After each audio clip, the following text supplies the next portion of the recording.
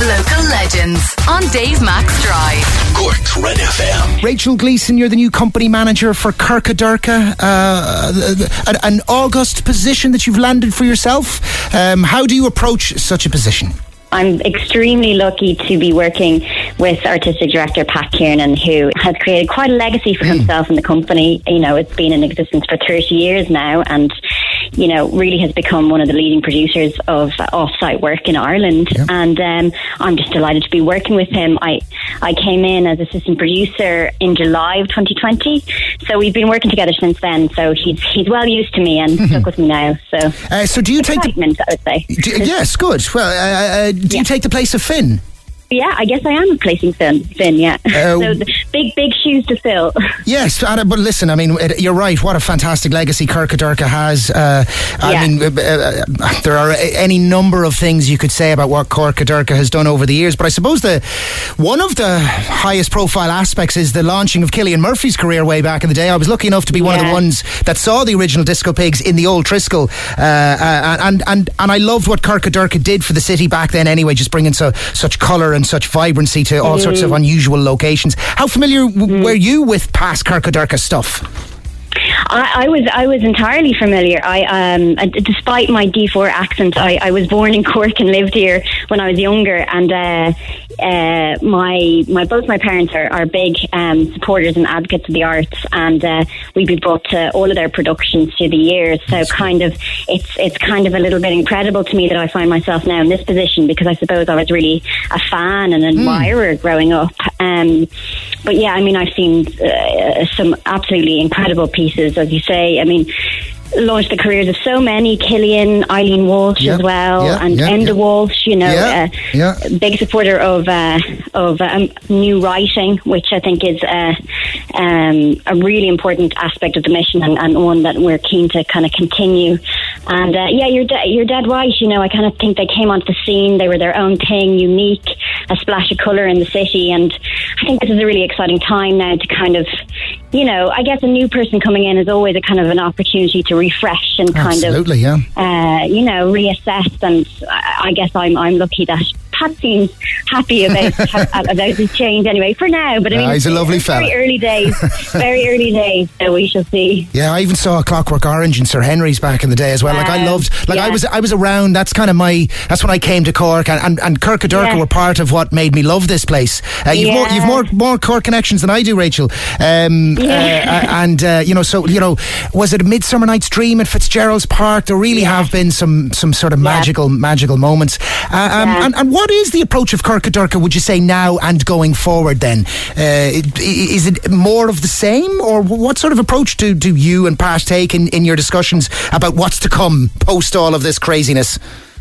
Yeah, I mean, number one, we need to get back to our audiences. So I guess in a way we're lucky that we're not tied to a venue in the way that, you know, if we were running a space, although we do have the tiered development centre, which we use for development work, which should be open soon, hopefully. But I guess the fact that a lot of the work is outdoors, I think, is something that we feel lucky about, because we already kind of have COVID-friendly mechanisms in our processes. Say, you know, I don't know whether you saw, well, you may not have seen Contact that was on last year as part of Cork Midsummer Festival, but Contact was the first production. Yes, that's right. Yeah, no, it was a kind of a pop-up thing in various estates. No, I missed it, but I heard it worked really well, and it tied in very nicely with where everyone was at.